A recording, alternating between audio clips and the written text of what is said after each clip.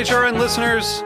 As we celebrate our 15th year, we are deepening our commitment to giving voice to the next generation of food systems storytellers, and we need your help. Our internship and fellowship programs help activate new possibilities for underrepresented and underestimated young people through experiential journalism, audio engineering, and production training. Through these unique programs, HRN helps food equity stewards build essential workforce readiness skills that expand their potential and foster economic mobility. Please consider supporting these critical programs. And with a minimum donation, you can be entered to win a dinner for two at an amazing restaurant in one of 8 cities and tickets to a concert at a great venue in one of those cities. We have incredible partners across the country who have donated, as they also share our passion for helping to educate the next generation of food systems storytellers. Check out heritageradionetwork.org/15 to donate and enter to win today. That's heritageradionetwork.org/15 to donate and enter to win today. And make sure you donate before March 31st. Thank you. Today's program has been brought to you by Cain Vineyard and Winery, a Napa Valley winery committed to respecting the soil and dedicated to the creation of 3 Cabernet blends. For more information, visit Cain5.com. You're listening to Heritage Radio Network, broadcasting live from Bushwick, Brooklyn. If you like this program, visit heritageradionetwork.org for thousands more.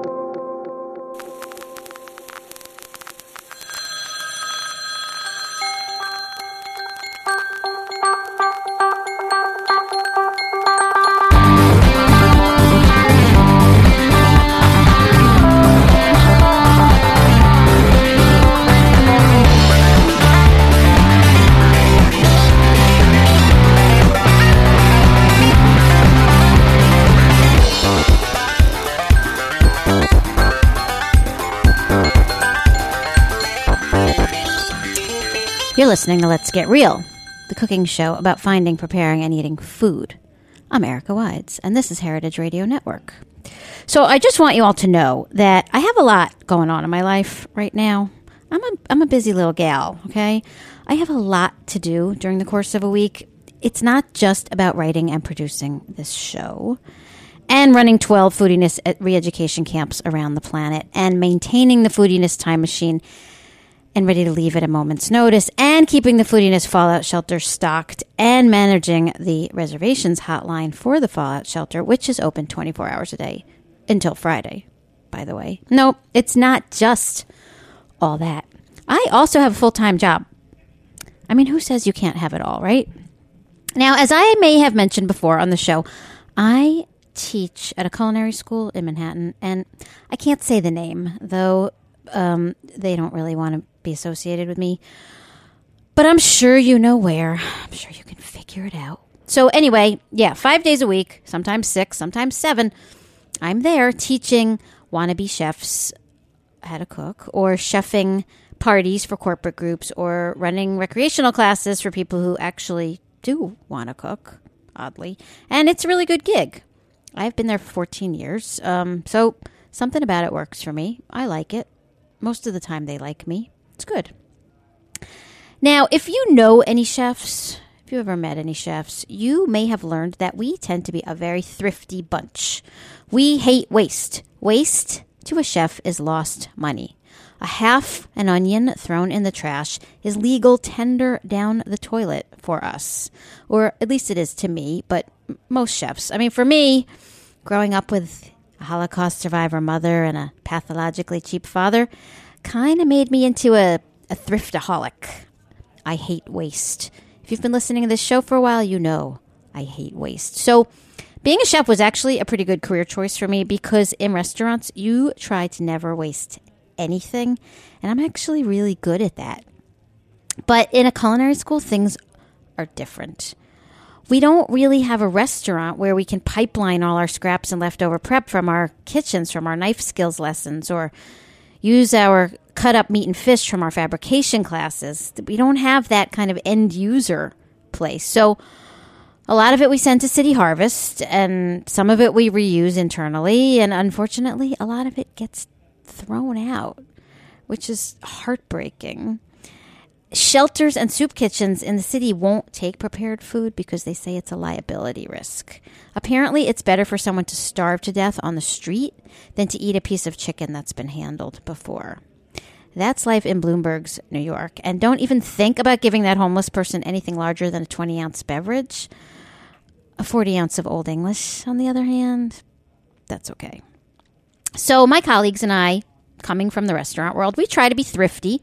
We try to save stuff when we can, to use it up in ways that we can show our students how it's really done in the industry. Make it a teachable moment for them. And then some of it we just take home ourselves and use. Like, if my class washes and cuts up a couple of bunches of kale and then they don't use it all, I can't send it back to the storeroom. So I just take it home with me. And it's actually worked out pretty well.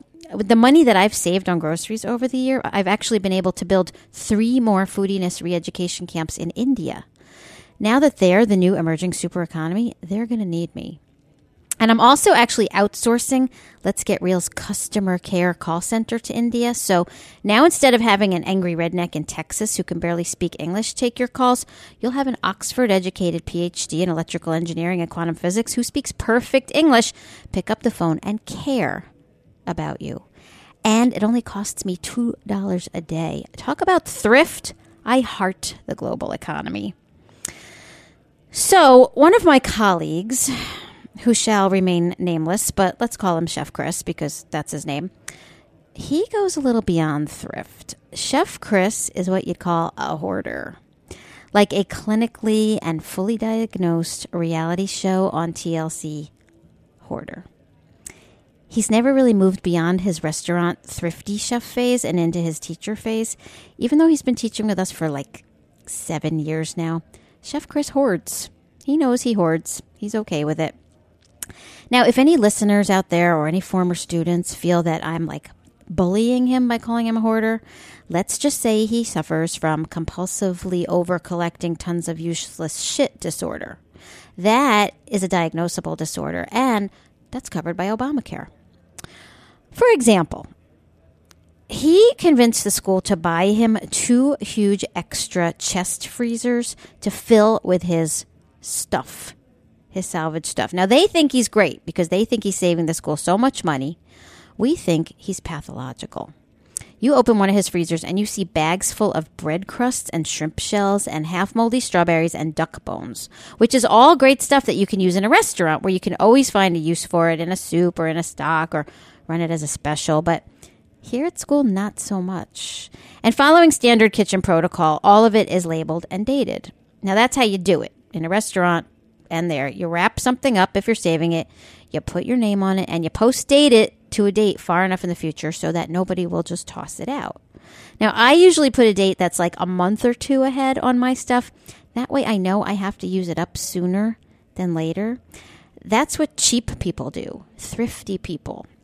Hoarders keep it forever. So for years now, years, Chef Chris has been post-dating all his stuff with the date 12/12/12, which for so long seemed so far off in the future that it was funny. We used to all laugh about how when the day came, when December 12th, 2012 came along, we were going to rent a city dump truck and back it up to the loading dock and clear out all the fridges and freezers in the entire school of anything marked 12/12/12 and take it over to Fresh Kills landfill on Staten Island and dump it, or just dump it anywhere on Staten Island because, who would know the difference? It was going to be our little revenge against Chef Chris and his hoarding, his monopoly over storage space, our own little version of culinary school instructors' storage wars. Storage Space Emancipation Day was coming, and we couldn't wait. And then, about 6 weeks before that actual day, along came Sandy. And Sandy knocked out all the power in Manhattan, in the school's neighborhood, for 5 days. And all those fridges and freezers and all the walk-ins in our storage area were down for 5 days. And everything spoiled and everything melted and everything died and rotted. Not just Chef Chris's prehistoric bread crusts and pre-Cambrian shrimp heads, but all our meat and fish and produce and dairy and everything that had been in our purchasing department's walk-ins and freezers. Everything. And it all had to be thrown out. So whoever could get to school in those couple days after the power came back on came in, and they started throwing out. And out went Chef Chris's shrimp heads and duck necks and half bags of frozen peas and everything else that he had marked 12, 12, 12. But this was on 11/05/12. So we had our victory in the Chef Chris battle, but we lost the war, too. And since then, he's managed to fill all his freezers right back up again in record time in anticipation of the next apocalypse, given that Romney lost, so it did get pushed back. As I say the next apocalypse, because for some reason in my head, I thought the reason he was using that date, December 12th, 2012, was because in my mind, that's when the Mayan calendar had said that the world was going to end. I could have sworn that 12/12/12 was going to be the date of the end of days. I thought that Chef Chris, since he's married to a Mexican woman, was using that date because he had insider information. I mean, doesn't it make sense to use 12/12/12? Isn't it more poetic than 12/21/12? I mean, it's not as perfect as like 06/06/06. But that said, I don't think they ever schedule Armageddons during warm months. I think it's because the end of the days kind of gets in the way of summer vacation plans. It's not as dramatic if everyone's out of town when the world ends. And what can I say? I mean, as a Jew, it's hard for us to keep track of these constantly changing end of days dates because for us, every day is the end of days. We have kind of a doom and gloom mentality as a people. So after the storm, when we finally got back up and running and classes resumed, I was explaining to my class what had been involved in getting the school back up to working order for them. And I was joking with them about our foiled plan to dump all of Chef Chris's hoarded stuff when the 12th came, the end of the world, meaning the freeing up of storage space, and how the storm beat us to it. And they were all like, Chef, you have the wrong date. What? I said December 12th, 2012, right? No, Chef. It's December 21st, 2012. That's the end of the world. Are you sure? I said, yeah, Chef. It's the 12th. Damn it! I had it wrong all along. Now, I tried to say that maybe I was dyslexic and I had just read the numbers backwards, but it turns out I was just wrong. And that's happened before. It's okay. It's like when I thought that shoulder pads were timeless. I'm okay with it. But now, December 21st is really upon us, and this really could be the end. Now, last spring, on June 5th, to be exact, I did a show here called The End is Near, What's for Dinner?, wherein I discussed the coming apocalypse with a good 6-month safety cushion built in to include a President-elect Romney. It was right after the failure of the rapture prediction, which was supposed to happen in May, but turned out to be like a math error or a calendar error or a misprint or something like that. Maybe they were also fake dyslexics like me, too. Or again, maybe it had to do with the fact that nobody wants an apocalypse while you're at the beach. It's like when Chris Nutter, my co-producer, not Chef Chris, took his first vacation since 2004 on Fire Island that week, and then Hurricane Irene came, and he had to evacuate after one day on the beach. And in that episode, The End is Near, What's for Dinner, I discussed the skills that you might need in order to survive in a post-apocalyptic world. That is, if you survive the apocalypse itself. Now, we don't know what form the apocalypse will actually take. Could be fire or flood, aliens, North Koreans, toddlers in tiaras, that large Hadron Collider in Switzerland creating a black hole that sucks up the whole Earth. Jesus could come back. Mohammed could come down. Paul Ryan could beat Hillary Clinton in 2016. But let's just assume that if it happens, you survive. Maybe because you were a good listener and you booked a discounted early spot in the Foodiness Fallout Shelter, which is protected from all of the above thanks to its space-age carbon fiber shell made by Boeing. So let's say you're on the list for the Foodiness Fallout Shelter. You made your early discounted reservation. You got a spot. You made it through. But now you're being kicked out because you didn't want to pay for the lifetime plan, just the short-term care plan. And now you're on your own, my friend. By the way, Obamacare doesn't cover fallout shelters yet, but the Let's Get Real lobbying team down in D.C. is working on it steadily.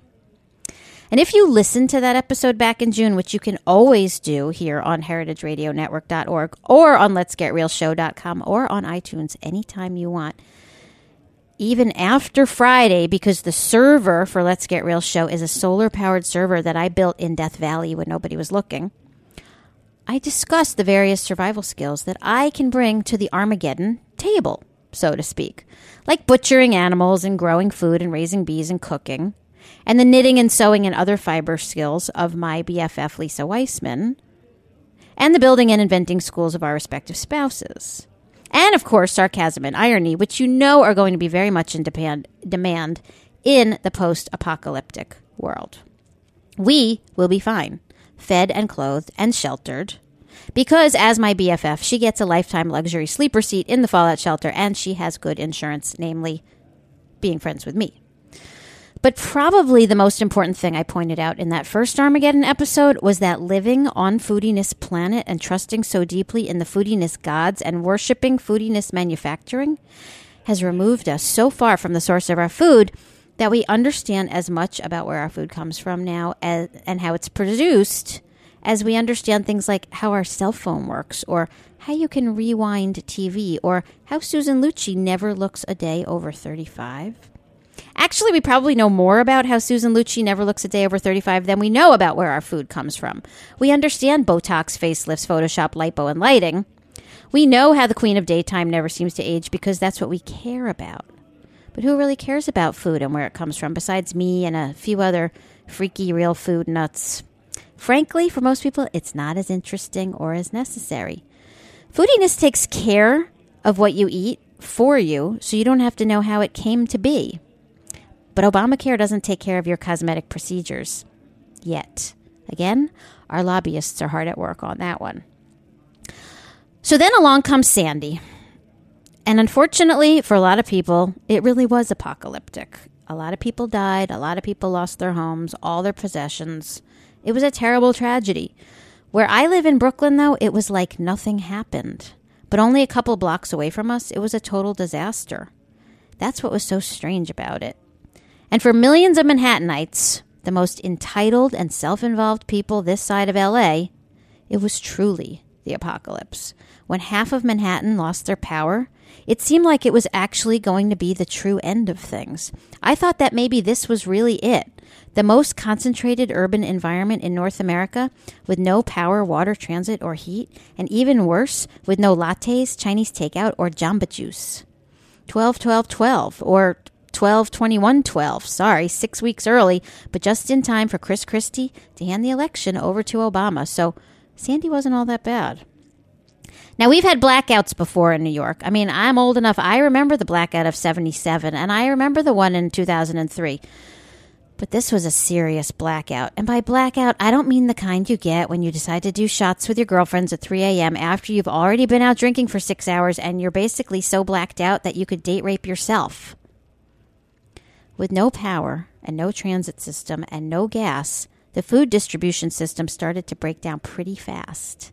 Now, as I said, I was just sitting out in Brooklyn, cooking, running, watching movies on Netflix.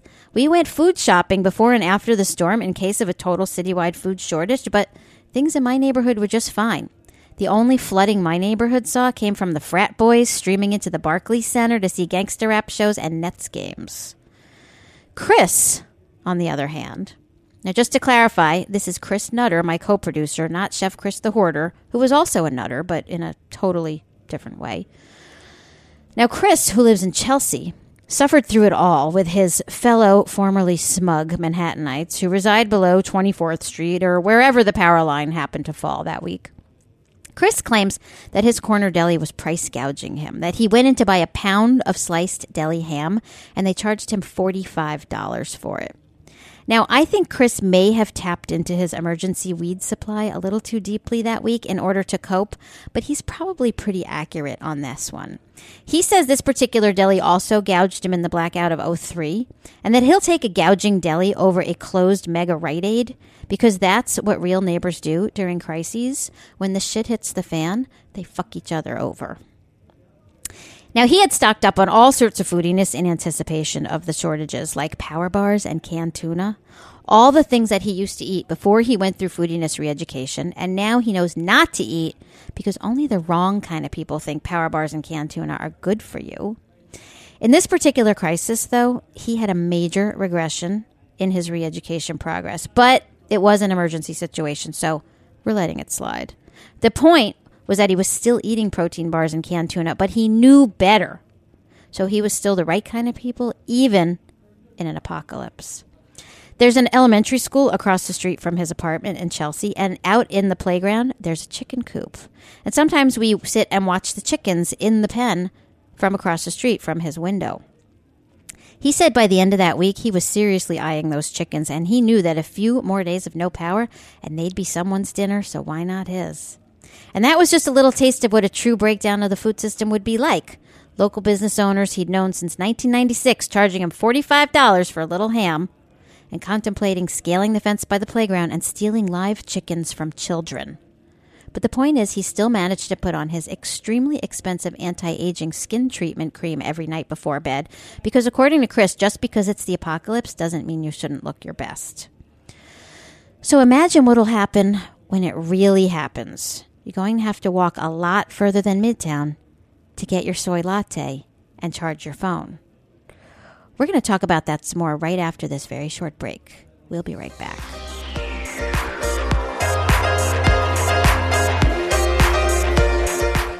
You're listening to Jerome LOL. This one's called Dusk on the heritageradionetwork.org.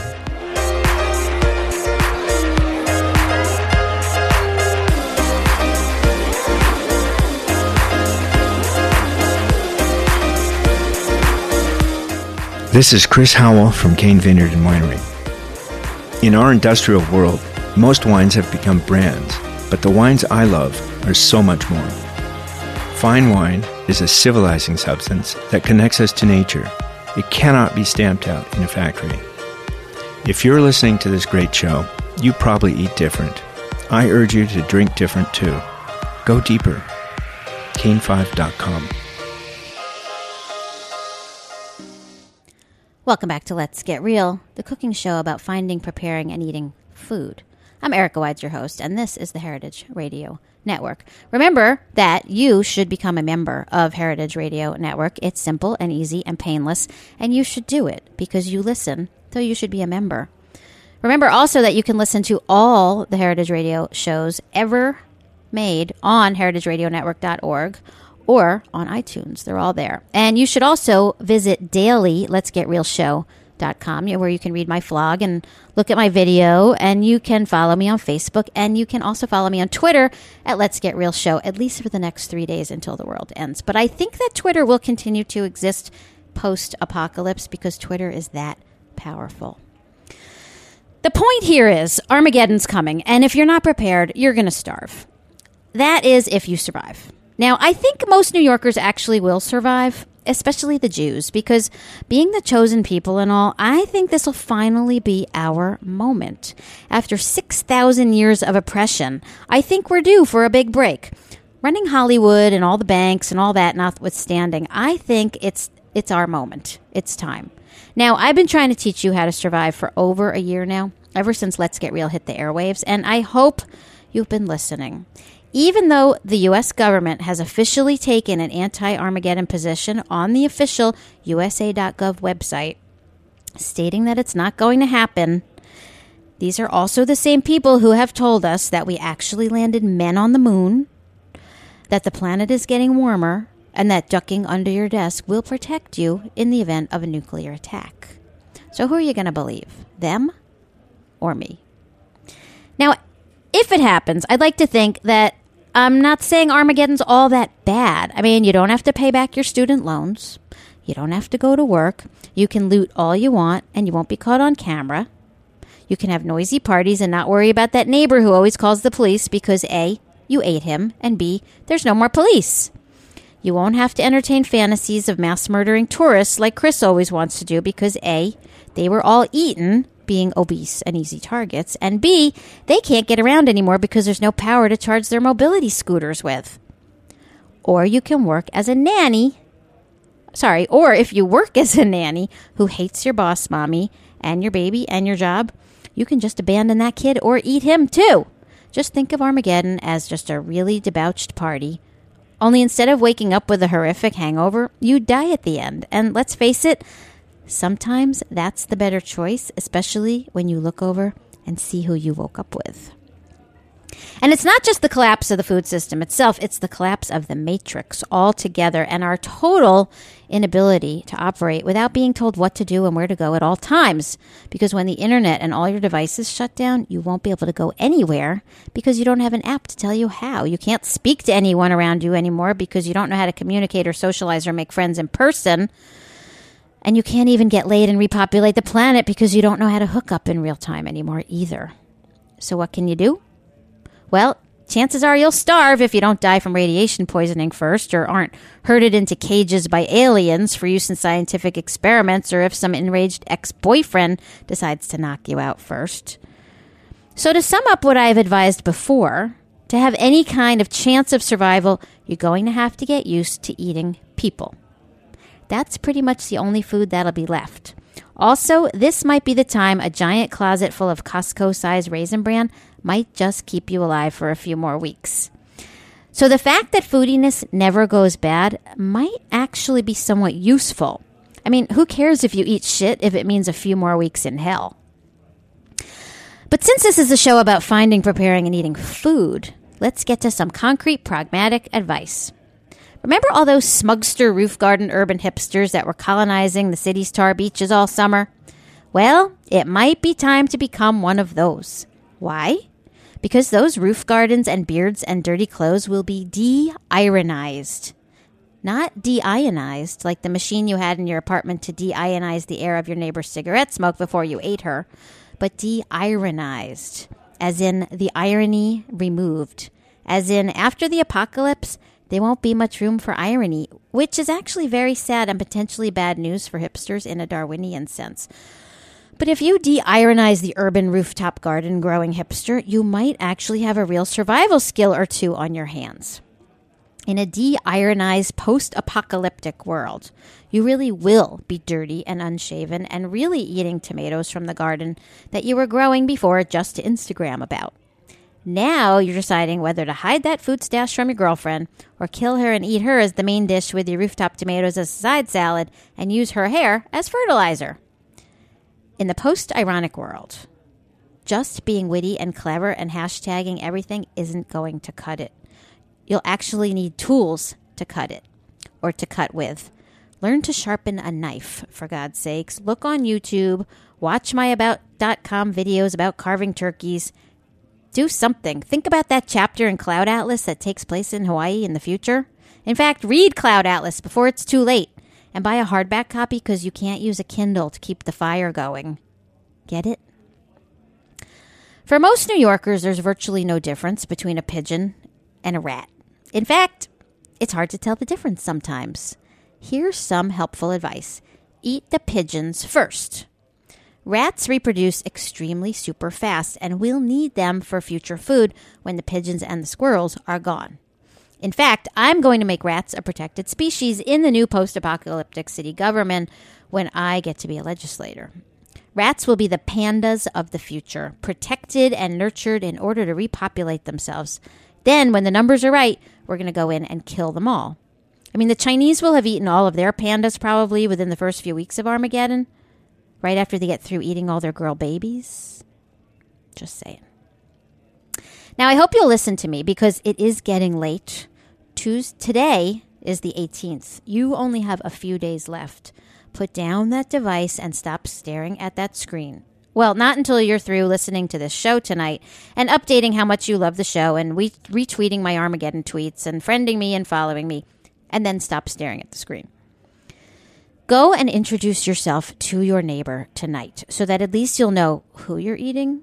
And if you get queasy at the thought of eating your neighbor, just think of it as a post-apocalyptic defriending. Remember that you'll be a lot easier to catch and eat if you're looking down at your blank screen in disbelief when you're crossing the street and the big bang comes. So practice now. Cross the street while looking up. Keep the device in your pocket. Train yourself. Your survival depends on it. I'm only trying to help you. Now, the Foodiness Fallout Shelter still has a few spots left for Friday night's big event, and our 24-hour reservation line is open.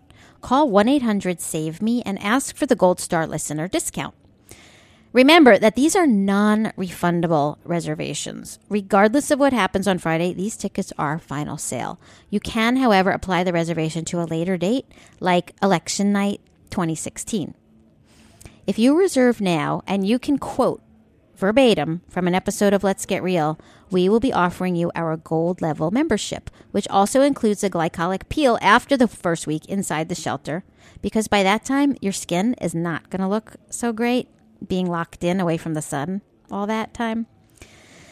And if you call now and you can quote not only from Let's Get Real, but from Little House on the Prairie, then you qualify for our platinum level seating, where you can have cocktails with Chris and Erica every night for the first week or until the Svedka runs out. And if you book a premium suite in the Foodiness Fallout Shelter, which includes a double bed and a shower, you also will receive an extra ration of beans every day, which you'll probably want more than a glycolic peel or a drink after the first few days. Now, there's still time to call. It's only Tuesday. Adam is finishing up construction right now on the Foodiness Fallout Shelter Annex, so we have a whole new block of rooms available. Remember, call 1-800-SAVE-ME and ask for Ravi.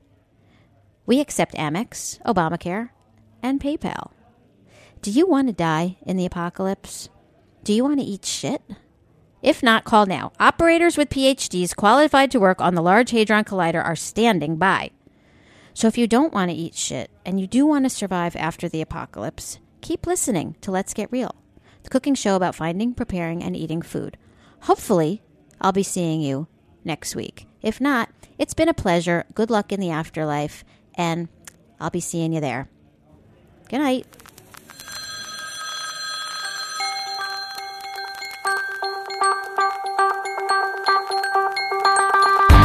Thanks for listening to this program on heritageradionetwork.org. You can find all of our archived programs on our website or as podcasts in the iTunes Store by searching Heritage Radio Network.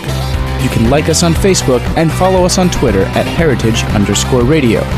You can email us questions at any time at info@heritageradionetwork.org. Heritage Radio Network is a non-profit organization. To donate and become a member, visit our website today. Thanks for listening.